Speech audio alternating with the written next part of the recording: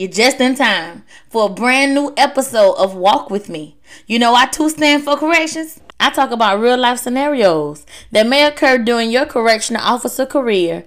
This podcast is for self-driven women desiring a more concrete foundation. So walk with me as I break down the basics of having a successful journey of growth and stability in the life of corrections.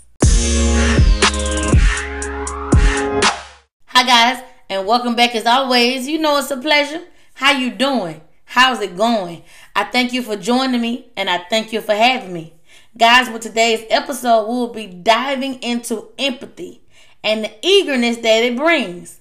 Guys, I remember when I first began in corrections, it was oh no to this and who they think they talking to about that and what are they doing? Let me call somebody because I don't know who they think, what's going on over here. Who they think I am? They can't know. Ain't no way they know. Looking at it like the nerve of them. Stop that. You better not do this. Put that down. I mean, I was on fire, y'all. But the problem with that is that if you're always chasing something, you will never catch anything. How can you? You're so focused on the chase. What happens if you get what you're chasing? What you gonna do? Nothing. Because you don't know how to act. You ain't playing for that. It's like looking for something. If you don't plan to find what you're looking for, then what's the whole point? Oh, okay, so you're a professional looker. You're a professional chaser. That's all that means. You on go. You're so focused on this version of it. What happens when the next version comes? See, I was too hot-headed. When you're doing that, that's what that means. You're too hot-headed. But moving like that, you're not seeing anything. You're not catching what you think you're trying to catch. Wanting structure so bad. But whose structure? Was it mine or theirs? How do you even have time to find out? Like seriously, I didn't have the time. I was busy. I was busy being full of shit. Yeah.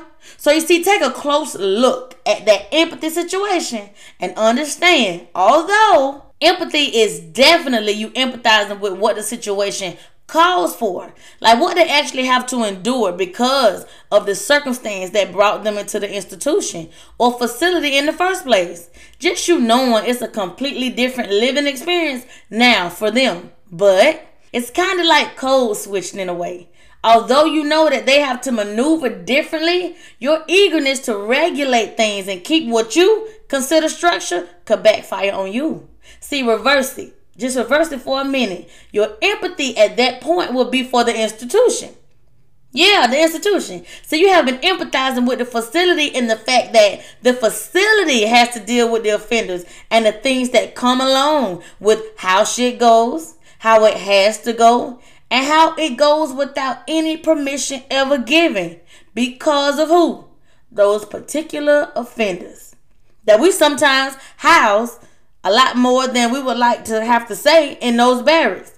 So you see, from my first year to now, understanding that it was the way it was looked at. Like, how dare they do my facility like this or that or me in my own institution?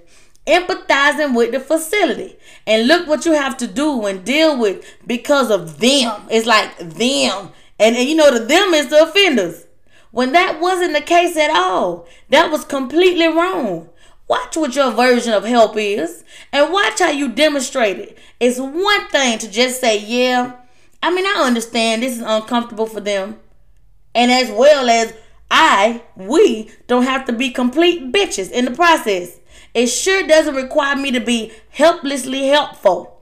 Remember that. Helplessly helpful to the point of disregarding rules and protocols, which can and will allow us to back ourselves in a corner with no help, with no way out every single time.